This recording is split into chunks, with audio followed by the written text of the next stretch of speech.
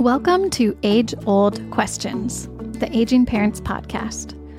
My name's Ellen Coble. I'm a physical therapist, and I've worked with older adults and their families for nearly a decade, helping them navigate the practical and emotional challenges of aging and illness. I know that navigating the role of supporting an aging parent can be challenging.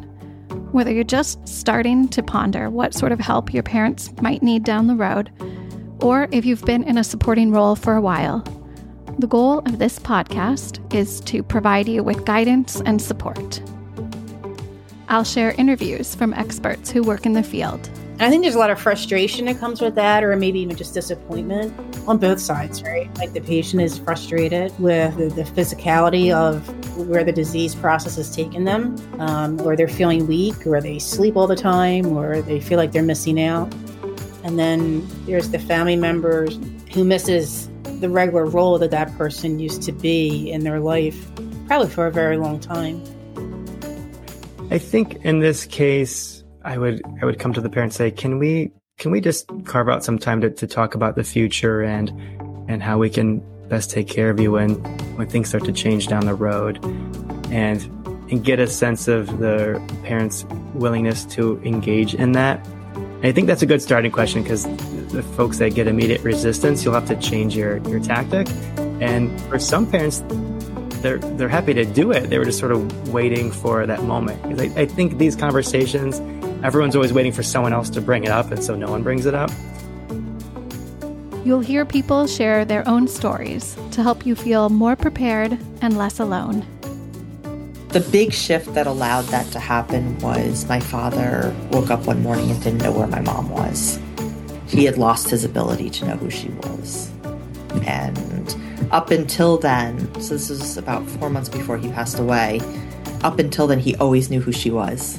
He spent a lot of time in the past, and he was very quiet, but he could remember us.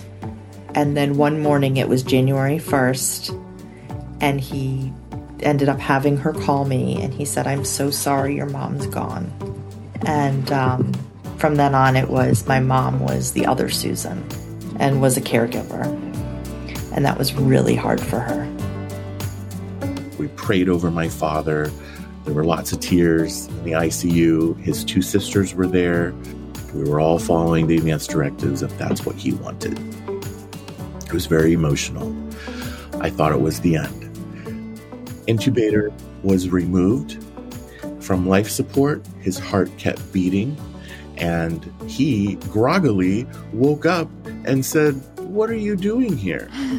And he looked at my aunt, his sister, and said, "You're so old looking." We have big, complicated lives to live, and this is part of the whole thing. I want to empower and inspire you to enjoy, to laugh, to ponder, and to grieve. I hope you'll join me on this journey. Please subscribe to follow along, and I look forward to connecting with you.